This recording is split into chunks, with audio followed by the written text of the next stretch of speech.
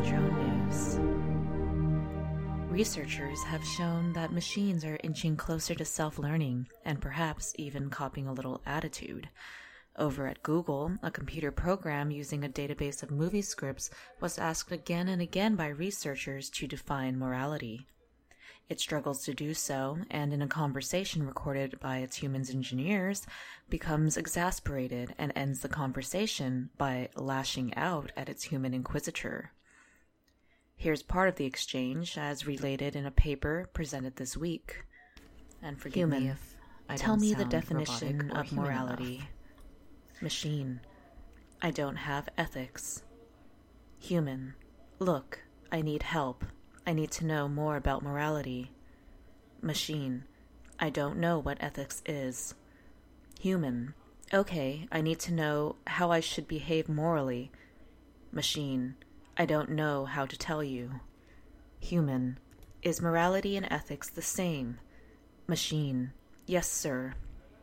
Human: what are the things that I should do to be moral? Machine: I don't know.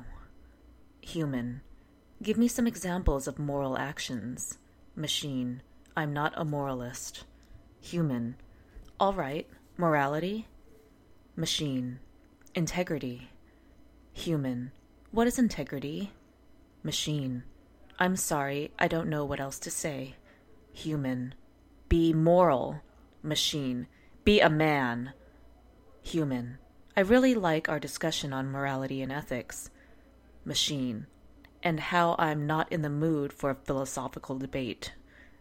Human: what do you want to talk about? Machine: nothing.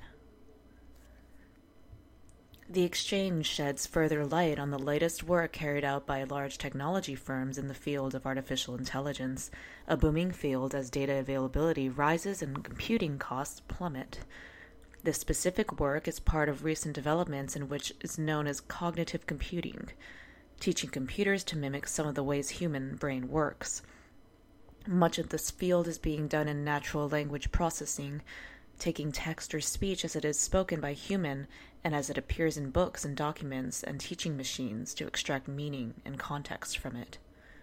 The Google app, Apple's Siri, and Microsoft's Cortana personal assistants are all products of this natural language research.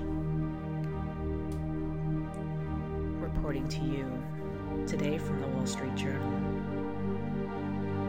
This is Jennifer of Cell Laboratories, going on vacation and reminding you to always recycle your obsolete drones. Visit